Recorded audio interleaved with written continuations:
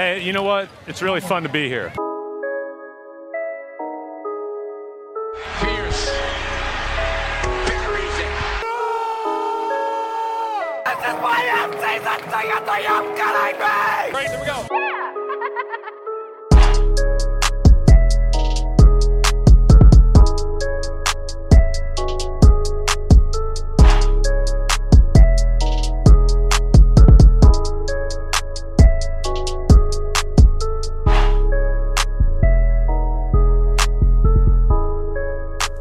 What's up? How are we doing? And welcome to episode number 29 of the Banner Banter podcast. I am your host and favorite Boston Celtics season ticket holder, Timmy G.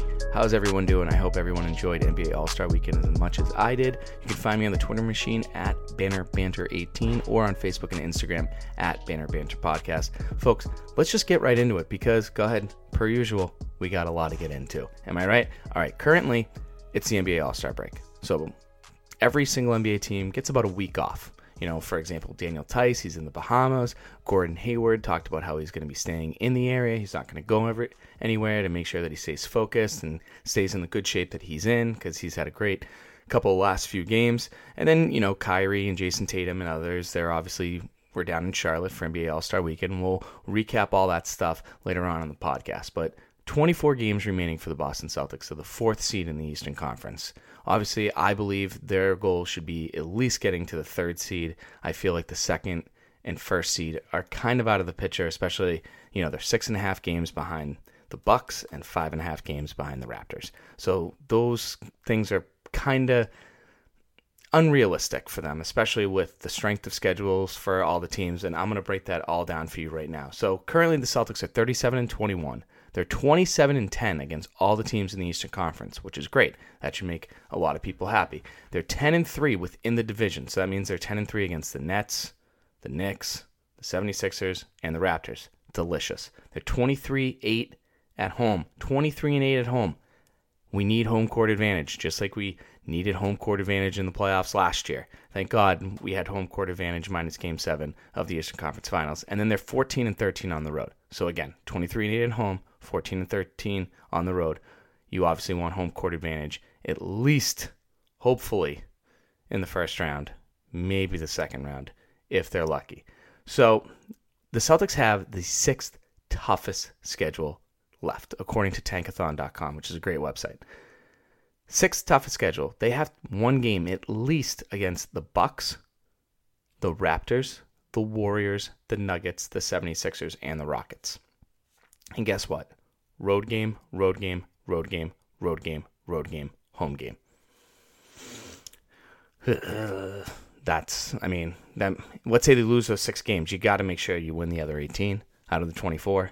And we'll recap we'll preview the Bucks game, which is the first game after the All-Star break, which is on Thursday night at 8 o'clock in Milwaukee. But, for example, let's talk about the Bucks. The Bucks are the number 1 seed. They're 6.5 games ahead of the Celtics. The season series tied 1-1. Now, we'll talk about why the season series is important in a second, but for the Bucks-Celtics matchup and the fact that they're 6.5 games ahead of the Celtics, it really doesn't matter. But obviously, getting a win over the Bucks this Thursday is very, very important to this team. It really and truly is. And then you have the Raptors. They're the number 2 seed. They're 5.5 games ahead of the Celtics. They're 1 game behind the Bucks. And according to Tankathon.com, the Raptors have the easiest schedule remaining. The easiest. The Celtics have the 6th toughest. And then the Bucks have the 5th easiest. So that's not good if you're trying to catch some teams to get the number 1 or number 2 seed in the Eastern Conference playoffs. Right now, the Raptors, Celtics, season series 2-1 in favor of your Boston Celtics. We got one more game coming up on Monday, February 26th at 8 o'clock in Toronto. Celtics win that, and the Celtics can catch up to the Raptors. The Celtics would win the season series if they do have the same record at the end of the season, and that would catapult them above the Toronto Raptors. So if the C's can maybe go on like a little 10-game win streak, Raptors lose like 2 or 3 in a row, this is a possibility. It really and truly is. But let's focus on the Pacers and the 76ers. Right now, the Pacers are 5.5 behind the Bucks, 4.5 behind the Raptors, and they have 1 game lead over the Boston Celtics. Now, Victor Oladipo, talked about him a lot on this podcast. I'm a big fan of his. he's out. He's out for a bit. Actually, not out for a bit. He's out for the rest of the regular season. He probably won't be back until like December of 2019. But the Pacers are 13-19 without Victor Oladipo. So it's really not a great record. The Celtics are, 9-2, 10-2 without Kyrie. And don't worry, I'll get into a nice little banter later on why this team is not better without Kyrie Irving. But anyways, the Pacers did a great pickup during the buyout market. They got Wesley Matthews. Now, is he as good as Victor Oladipo? Absolutely not. But he can score the basketball. So it'll be interesting to see what their record is, let's say, by the end of March without Victor Oladipo, but with Wesley Matthews. Now, the great part about the Pacers' remaining schedule, it's the 8th toughest. So Celtics 6th toughest, Pacers 8th toughest. Series is tied 1-1. We've got 2 games left, March 29th and April 5th. March 29th is at the Garden, and then April 5th is in Indiana. That's a mouthful. In Indiana. Blech. Anyways, so those 2 games, March 29th, April 5th, could really determine who gets the 3 seed, who gets the 4 seed, who gets the 5th seed, because we also have to talk about the Philadelphia 76ers, who have the same exact record as the Boston Celtics, but since the Celtics beat the 76ers last Tuesday, they win the season series. So even, I burped, bound to happen, excuse me. So even if the 76ers beat the Celtics on March 20th when they play again in Philadelphia, it won't matter because that means the Celtics will win the series 3-1. But here's the negative. The 76ers have the 9th easiest schedule left. So the Celtics literally only, 6th. So basically, I'm trying to say this the best way possible. The Celtics schedule sucks the rest of the way. It really does. If you think about it, 23-8 at home, that means they only have 10 home games left. So they're 14 games on the road. Everyone's tired this part of the season. Are you going to rest Al Horford? Are you going to rest Kyrie? What's more important, the seeding or rest? It'll be interesting to see how Danny and Brad and others handle that. But speaking of the 76ers, let's talk about the huge road win last Tuesday night in Philadelphia when the Celtics won 112-109. And I think the thing that I'm most happy about this game is the fact that the Celtics didn't lose the third quarter battle. They kind of did, but they didn't lose it the way that they usually do. Over the last, 2-3 weeks, maybe even last month, the Celtics have come out of halftime flat. They have sucked in the third quarter. Usually they suck in the second quarter, but they're making improvements there, and they're doing very well for certain games, not all the games. Third quarter, I was nervous, especially over the fact that they were up 6. It was 52-46, I believe, at halftime. The Sixers started on a 18-4 run to start the third quarter. 18-4 run, so just like that, the Celtics were down 8. Now, usually when this happens, this is the time where not only some fans may turn off the television, but the Celtics actually check out. But this time they didn't. The Celtics then matched that with a 19-4 run. Hayward, Horford combined for 15 of those 19 points. Daniel Tice and Marcus Morris, I think, had the other 2. But that was huge because it ended up the Celtics were only up 3 at the end of the third quarter instead of being down like 8, 10, 12, and then not being able to come back because the 2 teams each dropped 35 points each in the fourth. So they literally went toe to toe. I was going to say toe for toe. Toe to toe in the fourth quarter. So that little 19-4 run after they gave up an 18-4 run was massive. That run was so important. So shout out to Hayward, Horford, Tice, and Morris for making those things happen. But one thing that obviously a lot of people talked about after the game, and I'll talk about a little bit here, is Joel Embiid. He is a great player. He really is. He's probably even a better troll on Twitter. He's having an MVP type season. 27 points, 13 boards, shooting 48% from the field. He has 20 games where he has scored more than 30 points, and he has 48 double-doubles. That's ridiculous. Those are great numbers. But when it comes to Al Horford and playing the Boston Celtics, none of that matters because Al Horford is now 10-2 when he plays Joel Embiid. Al Horford was incredible in this game. the passion that he had right away, like, what was it, the first or second possession that the 76ers had, where he played great defense, got called for the foul, swung his arms around, literally ran up to the ref. I've never seen Al Horford that angry in my entire life, ever, over anything. Like, anything at all. It kind of scared me, to be honest with you, because Al Horford's supposed to be like the really nice, polite guy. But he was so fired up, got the tee, and Embiid like kind of giggled or whatever. But after that, it was game over. Game over. You could say out of the last, let's just say the last 8 games, I would say that Horford has outplayed Embiid in 6 of them. There were like 2 games where Embiid dropped like 34 and 16, and then he had like 31 and 12 or 31 and 13 at opening night this year, but the Celtics won those games. This is the great part about Al Horford. Al Horford can slow Embiid down. He gets into his head. He makes him very tired. If you, he almost kind of like gave up. I hate like calling out players for giving up, and I don't want to say Embiid gave up, but Embiid doesn't like it when you make it tough on him. He really and truly doesn't. He borderline hates it.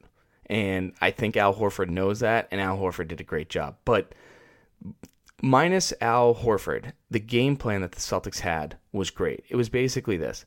Let Jimmy Butler and Ben Simmons get theirs, and don't let the two-man game of Redick and Embiid get going. So basically what I mean by that is when J.J. Redick starts hitting shots, the floor gets spread out, which then means Embiid is one-on-one in the post, and he's one of the best one-on-one, if not the best, one-on-one post players in the league. And so now that J.J. Redick isn't hitting shots, you can now kind of close in on Embiid and double him, and then he'll have to kick it out to Simmons and Butler, and you'll let Butler and Simmons take outside jumpers all day. And one thing that the Celtics did really well, the 76ers always run this like cross screen at the elbow to get like mismatches, for Butler or Simmons, or basically leave J.J. Redick wide open or give a mismatch to Embiid in the post. And the Celtics refused to let that happen. They switched on every single time, and it was great. The Celtics switching, even though sometimes it bothers me, was fantastic in this game. It really, truly was. And I feel like the Celtics now know the formula to beat the 76ers. You force J.J. Redick with tough shots, get a hand in his face, and then you force Embiid to go one-on-one with Al.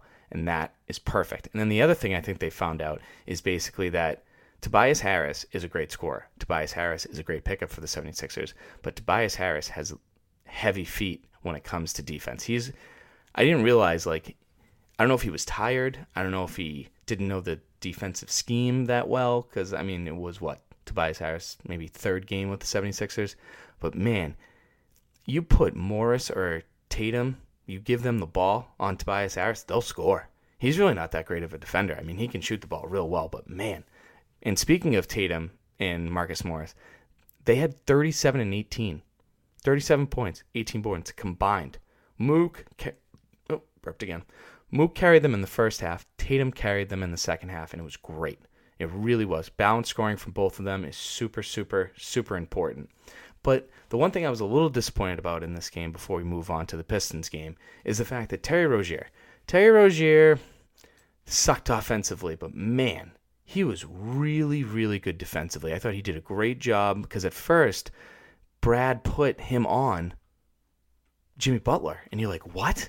But then again, Ben Simmons would destroy him because Ben Simmons loves to post up. So it was a good idea. So that's why you put, I think Marcus Morris was on Ben Simmons and Tatum was on Tobias Harris. Marcus Smart was running around like a chicken with his head cut off trying to follow J.J. Redick. So I thought Brad did a great job in this game and didn't get the credit that he deserves for really he owns Brett Brown and he owns the 76ers, and hopefully that can continue not only for the rest of the season, but in the playoffs too, because chances are you might have to play the 76ers in the playoffs. Now, one last thing. Gordon Hayward was obviously fantastic off the bench for the 76ers, so I thought to myself, when was the last time a Celtics player had a great game off the bench for the against the Philadelphia 76ers, and that leads us into our Banner Banter investigation. Let's go. We now interrupt this podcast to bring you a very special Banner Banter investigation, Celtics Unit Report.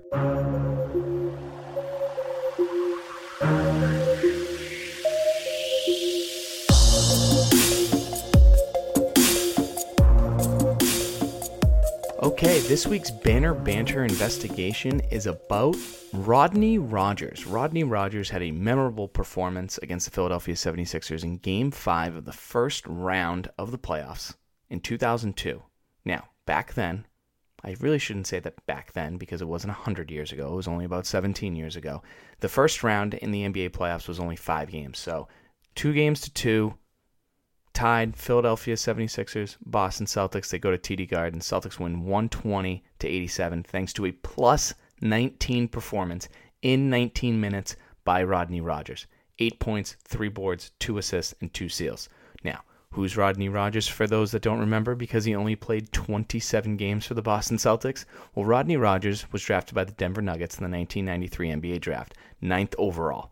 He was the old Zion Williamson, and what I mean by that is no one has really ever seen a 6'7", 235 lefty to be a great shooter, very powerful, very athletic, just a big guy that could dominate the way that Rodney Rogers dominated at Wake Forest, which is where he went to school. Now, Zion Williamson is like 45 pounds heavier than Rodney Rogers, but just an example, Rodney Rogers was like the first really like tank of an athlete that came into the NBA, and no one's really ever seen it before. And there was actually one time the Nuggets and Jazz were playing each other. There was about 30 seconds left, and Rodney Rogers scored 9 points in 9 seconds. He got the ball, shot a 3.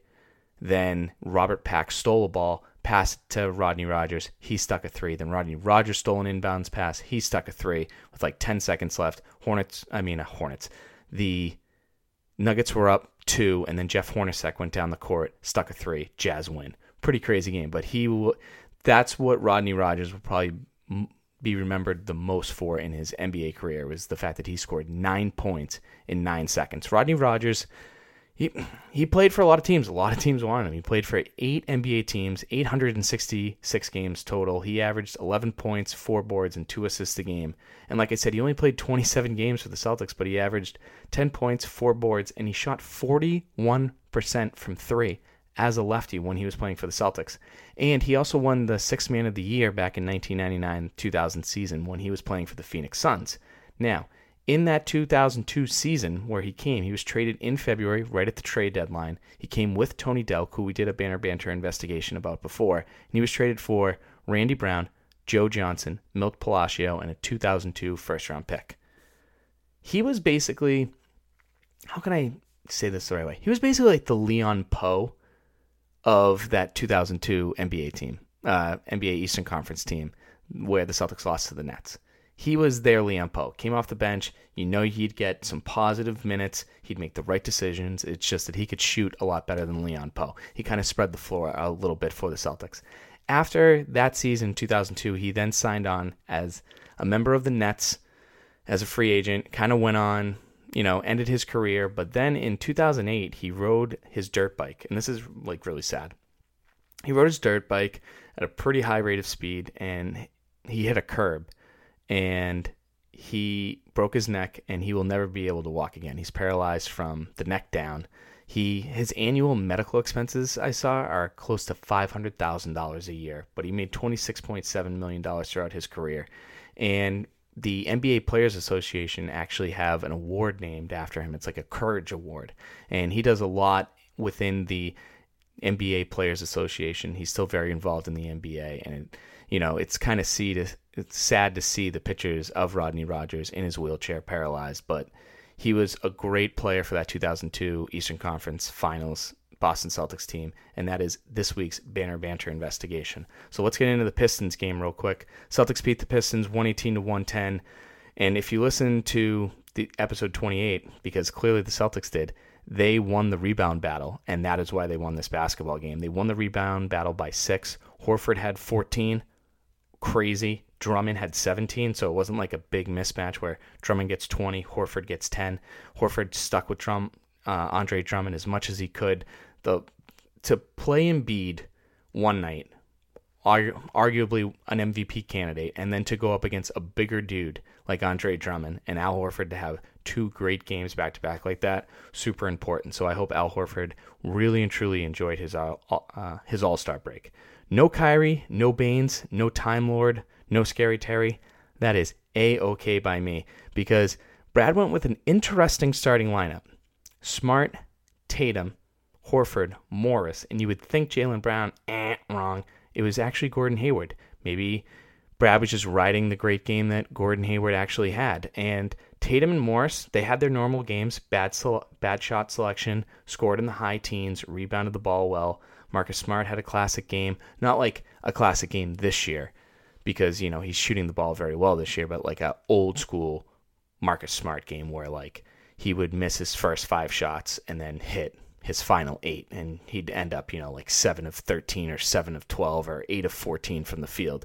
That was the type of night you got from the one and only Marcus Smart. And then Gordon Hayward, he was great as well. He was 5 of 8 from the field. He had 8 free throws. He went to the free throw line 8 times, and the other 9 guys that played went to the free throw line a total of 7 times. So aggressive Gordon Hayward is back. I'm not saying he's back to his normal self, but you could see over the last few games that Gordon Hayward's confidence is building, in especially in the lane, attacking the basket, and I love it. But the person that I was super pumped for was Semi Ojeleye. Semi Ojeleye hasn't really played a lot. Obviously, he was a key piece in the Bucks series, defending Giannis Antetokounmpo, which we'll talk about in a little bit when we preview the Bucks game. But he came in 3 or 4 from the field. He was a plus 19, just like Rodney Rogers. But he was great. He stuck a couple threes. He was really, really cool. And it's great to see that guys like Semi Ojeleye and Daniel Theis, because Daniel Theis, like for example, in the Lakers game and the Clippers game 2 weeks ago, they were both great. They're ready to go. They're ready to come off the bench, and you got to give Brad Stevens a little credit to have these guys ready to go. But again, the Celtics won the third quarter for the second straight game. You got to love it. You got to love it. They went into the third quarter up 13. They went into the fourth quarter up 19. They did a great job. They didn't let the Pistons go crazy. They didn't let them score 40 points.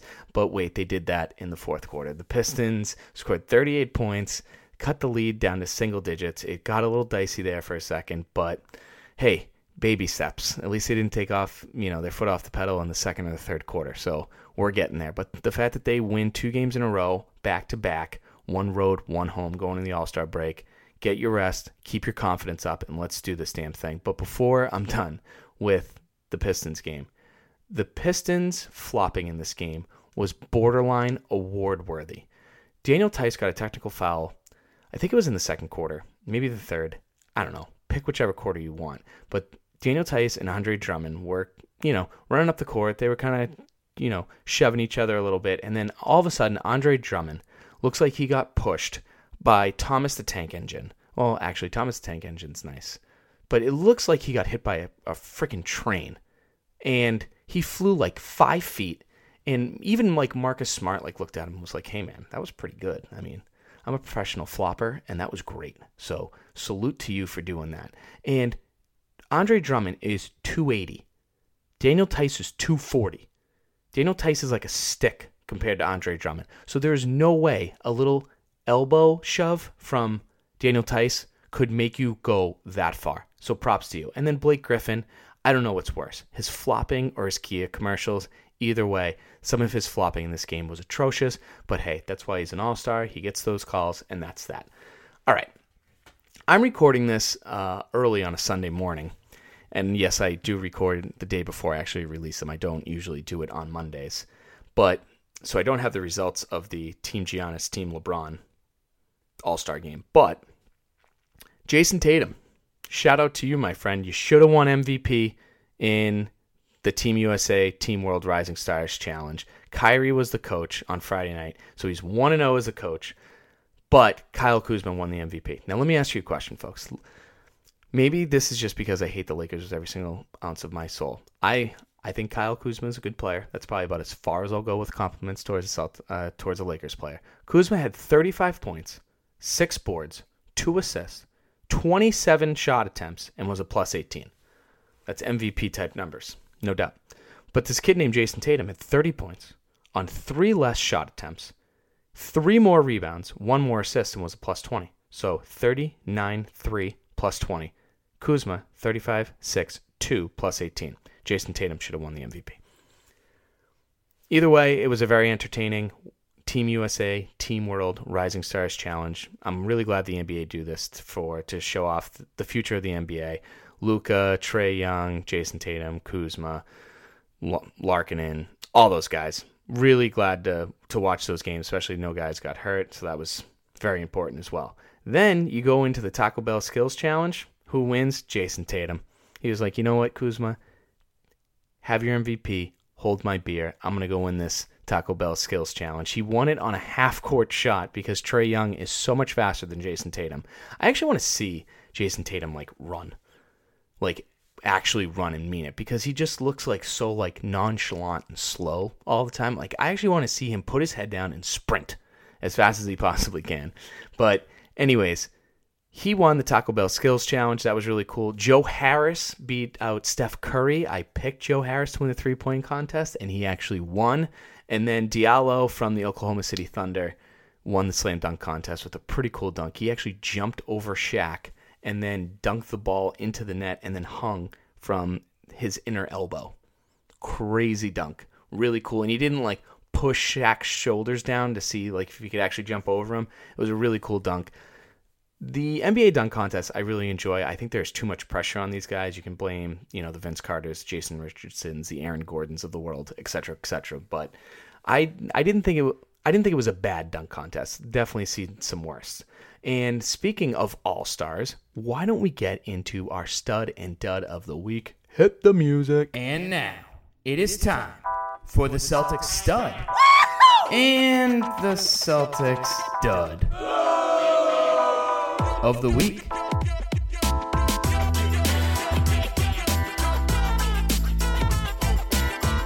Okay, this week's Celtics stud and dud of the week. Who's the stud gonna be? Is it gonna be Horford? Nope, it's gonna be Gordon Hayward. Gordon Hayward wins it by a photo finish, by just a hair, because Al was great this week, but Gordon Hayward, he is the reason why the Celtics won that 76ers game. Only player in double digits in the plus-minus. He was a plus 11, 8 of 11 from the field, 6 of 7 from 3, 4 boards, 3 assists, and he kind of got back to his old self. In Utah, he had the ball in his hands. He's the one that brought the ball up the court. He's the one that would have pick and rolls. He would be the one that would hand off the ball to, let's say Ricky Rubio. Was Ricky Rubio on his team? Who was his point guard? Or Dante Exum, or whoever his point guard was. He'd hand the ball off and then run around screens and be the guy. And that's who he was. The pick and roll with him and Horford was spot on in this game. Tobias Harris would be guarding him. Tobias Harris is a bad defender. Embiid would try and go get him so he wouldn't attack the layup. He'd throw it out to Al. Al would stick some huge three-pointers. And the other thing is there were times where Gordon passes led to better passes, which led to assists. So I'd love to see, I think Gordon must have had 10 hockey assists. And what I mean by a hockey assist is you actually get credit for the first assist, or the first pass, which leads to the next pass, which leads to the basket. So that's what I mean by a hockey assist. So Gordon Hayward was phenomenal in this game, and you could notice that he felt comfortable with the ball in his hands. Now, I'm not saying take the ball out of Terry Rozier's hand when all of them are out there, because I think Terry Rozier is a reasonable and a good point guard in the NBA. I'd like to see him pass more, but so be it. But Gordon Hayward should have the ball in his hands more at the top of the key where he can create and see the floor better. Now, Gordon Hayward in his last 5 games, 17 points, 61% from the field, 50% from 3, 5 boards, 4 assists. And he's been your leading scorer in 2 out of the last 3 games. And that one game that he wasn't, he was the second leading scorer. So I just want to say hello to all my Gordon Hayward fans that were impatient and wanted him to be great right away.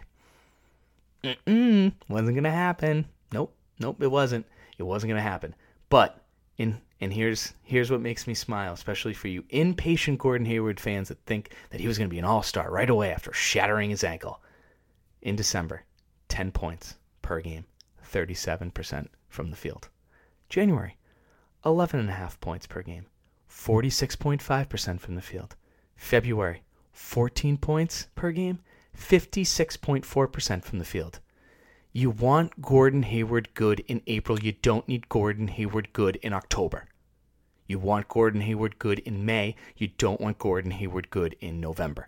it was going to take some time for this dude to feel comfortable. It took Paul George a little bit. Paul George was a better player.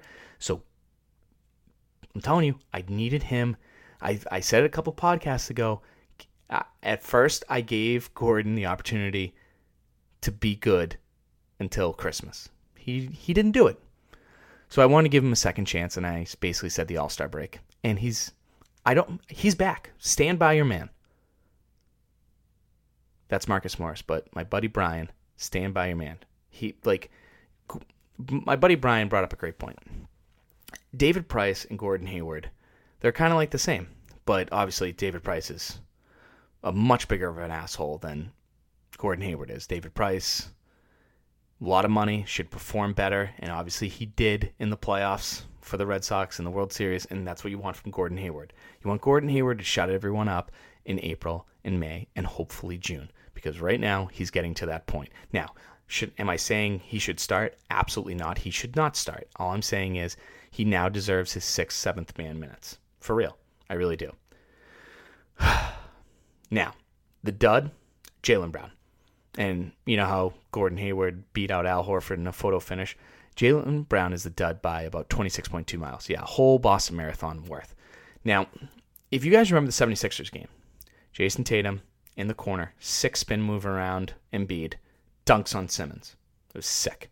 It was so sick. Everyone got off the bench. Even the coaches were like, whoa! Guess who sat his ass on his chair? Didn't get up. Jaylen Brown. What the fuck is your problem, Jaylen? That was a sick play. Even if you can make the other fans in the arena, the 76ers fans, go, ooh, how do you not stand up and celebrate? Yabo, pumped. Wanamaker, pumped. Time Lord, pumped. Everyone was pumped that was on the bench except for you. Get over yourself. Get over yourself. After Wednesday's game against the Pistons, Jaylen Brown now has 17 games with 0 assists. 0 assists. Now, has Jaylen gotten better since November? Yes, we can all agree. His shooting numbers are up, minus his free throw percentage, but he's shooting better from the field. He's attacking the basket better. He's making better decisions when attacking the basket, and his three-point percentage is up as well. So it's not a complete shot at him. But there's this thing in the NBA called touches, where basically if you have the ball in your hands, even if you catch it and then swing it, and it's literally in your hand for 1 minute, guess what? That's a touch, okay? Now, the number of times that each Celtics player touches the ball, here are the top 3. Kyrie's number 1, not shocking. Al Horford's number 2, not shocking. Terry Rozier's number 3, not shocking, because who's ever bringing the ball up, that's the most important person in a Brad Stevens offense. Perfectly fine. There are 4 players on this team who pass it less than 70% of the time. For example, if Kyrie touches the ball 100 times in one game, he is going to pass it 66.7% of the time to a teammate. 32.3% of the time he is going to shoot it. Okay? So 32%, just for easy numbers, let's just say 67% he's going to pass it, 33% he's going to shoot it. I feel like that's pretty good, right? Because a lot of people think that he's a ball hawk. Then, people under him, Marcus Morris, 68% of the time, he'll pass it. 32% of the time, he'll shoot it. Jason Tatum, 62% of the time, he'll pass it, which means 38% of the time, he'll shoot it. Jaylen Brown touches the ball 31 times a game. Kyrie touches the ball 75 times a game. This is on average. Jaylen Brown passes the ball 54% of the time, which means Jaylen Brown shoots it 14% higher than Kyrie. So Jaylen Brown, listen to this, folks. Who do you want to shoot the ball when they're touching it? Jaylen Brown or Kyrie Irving? The answer is Kyrie Irving. There is a 14% higher chance that Jaylen Brown is going to shoot the ball than Kyrie Irving whenever Jaylen Brown touches the ball. Does that make sense to anybody? Does it? Because it doesn't make a lot of sense to me. It should be the other way around. If someone told me Kyrie shoots the ball 46% of the time and the other 54% he passes the ball, I'd be like, well, that makes sense. But Jaylen Brown, that should not... Jason Tatum is the second to last player. 62.5% of the time he passes. And then you literally have to basically go down 10 percentage points to find Jaylen Brown. Huh? Like, what? You have to be kidding me. Jaylen Brown has 71 assists in 53 games. Tice has 51 assists in 44 games. Tice also has a better three-point percentage and a better free throw percentage than Jaylen Brown. What are you doing, Jaylen? Be a team player. What happened to the team player that was Jaylen Brown last year? Like, I understand you had some nice games in the playoffs. You really did. You were a vital, important piece of the playoff run. But you got to make some sacrifices, man. 54% of the time you pass the ball when you touch it, and you only touch it 31 times? That's insane. That's insane. Literally insane. Now, if, let's say you're a Jaylen Brown stan and you don't like Marcus Morris, and you could say, well, Marcus Morris and Jaylen Brown have played the same amount of games, and Marcus Morris only has 4 more assists than Jaylen Brown, I would say, okay, that's fair. But guess who's shooting 9% better from 3? Marcus Morris. So if you're going to have anyone shoot the ball from 3 instead of passing it, who's it going to be? Yeah, Marcus Morris. And Marcus Morris is also shooting 20% better from the free throw line. So if Jaylen's going to shoot the ball and attack the basket, chances are he's going to miss a free throw anyways. So I would rather have Marcus Morris shoot a 3, contested, and go to the free throw line than Jaylen Brown. Or I just want Jaylen Brown to be a part of this team. I'm telling you, I will flip the switch real quick if Jaylen Brown just decides to be a team player. That is a promise, my friends. An absolute promise. But you can't celebrate Tatum's poster of Ben Simmons and you don't pass the ball. Unbelievable. Absolutely unbelievable. Which then leads me into my next thing that's absolutely unbelievable. Is this Boston Celtics team better with Kyrie Irving? Ha ha ha. No. Now, I understand they had a nice little run in the playoffs without him, okay? But let me ask you how the last 5.5 minutes of Game 7 in the Eastern Conference Finals went for the Boston Celtics after Tatum dunked on LeBron. Could anyone find a closer? Could anyone find a championship caliber player? Could anyone find someone who hit one of the biggest shots in NBA Finals history so the Cavaliers could beat the Golden State Warriors? Anyone? No? Anyone? Okay. The Celtics are 9-2 this year without Kyrie. But let's talk about some of the teams that they've beat and some of the teams that they have not beat. For example, they have only beat 2 playoff teams. Okay? 2 playoff teams. The Nets and the 76ers. Cute. They've lost to 2 playoff teams, the Nets and the Jazz. So the other 7 teams that they have beat without Kyrie are non-playoff teams, like the Cavs. Or, like, the Cavs. Kyrie has sat out every time the Celtics have played the Cavs. That's not impressive. It's not. It's like, I think it's great that Terry Rozier shows up when he needs to. But you've only beaten 2 playoff teams, and you've lost to 2 playoff teams. So that means you're 7-0 against teams with losing records or that aren't in the playoffs. That's what you should be doing. The Celtics are 2-11 on the road without Kyrie against teams with winning records. Breaking news, guys. You're going to be on the road most likely if you make it to the Eastern Conference Finals, so you need Kyrie there. You can't go to Milwaukee or Toronto without Kyrie Irving. You can't go there without a scorer. You really can't. This team needs to win on the road, and they're 2-11 against teams with winning records without Kyrie Irving. So who's going to step up if Kyrie isn't around? You need Kyrie on this team. And then offensive rating, 113.8 with Kyrie Irving. You know who that's right behind? The Warriors and the Bucks for the best in the NBA. That seems pretty important, doesn't it? And then when he's not on the floor or not playing, the offensive rating is at 105, which is 27th worst in the NBA. The Cleveland Cavaliers have a better offensive rating than that. So don't give me the whole, we need to get rid of Kyrie. It's okay, Rozier and Jaylen, and we got... No. Now, can they beat regular season teams without Kyrie? Sure. You want to rest them for a few more games until April? Sure. Fine by me. But if you don't think that Kyrie Irving is needed in the playoffs for this Boston Celtics team, just stop listening. Thanks for listening to the first 29. He's needed. He's having his best career in assists. Sure, he holds the ball a lot. Sure, maybe he does his own things that may drive people a little crazy. But if you don't think you need Kyrie Irving in the fourth quarter of a Game 7 of the Eastern Conference Finals, bye-bye. Bye-bye. See you later. Adios, amigos. All right. Let's preview the Bucks and the Bulls matchup this week before we end this podcast. Both games are on the road. The Bucks game, 8 p.m., Thursday night, February 21st. Bulls game, Saturday night, February 23rd, 8 p.m. in Chicago. This is going to be the Bucks' first game after the All-Star break, as well as the Celtics. The Celtics had their own starting lineup the last time they beat the Bucks, and that was, November 1st? It was a Thursday night game. It was a big game, but they hit 24 3-pointers in that game. That's gonna be tough to do on the road, especially right after the All-Star break, and get out all the vacation rust off of you.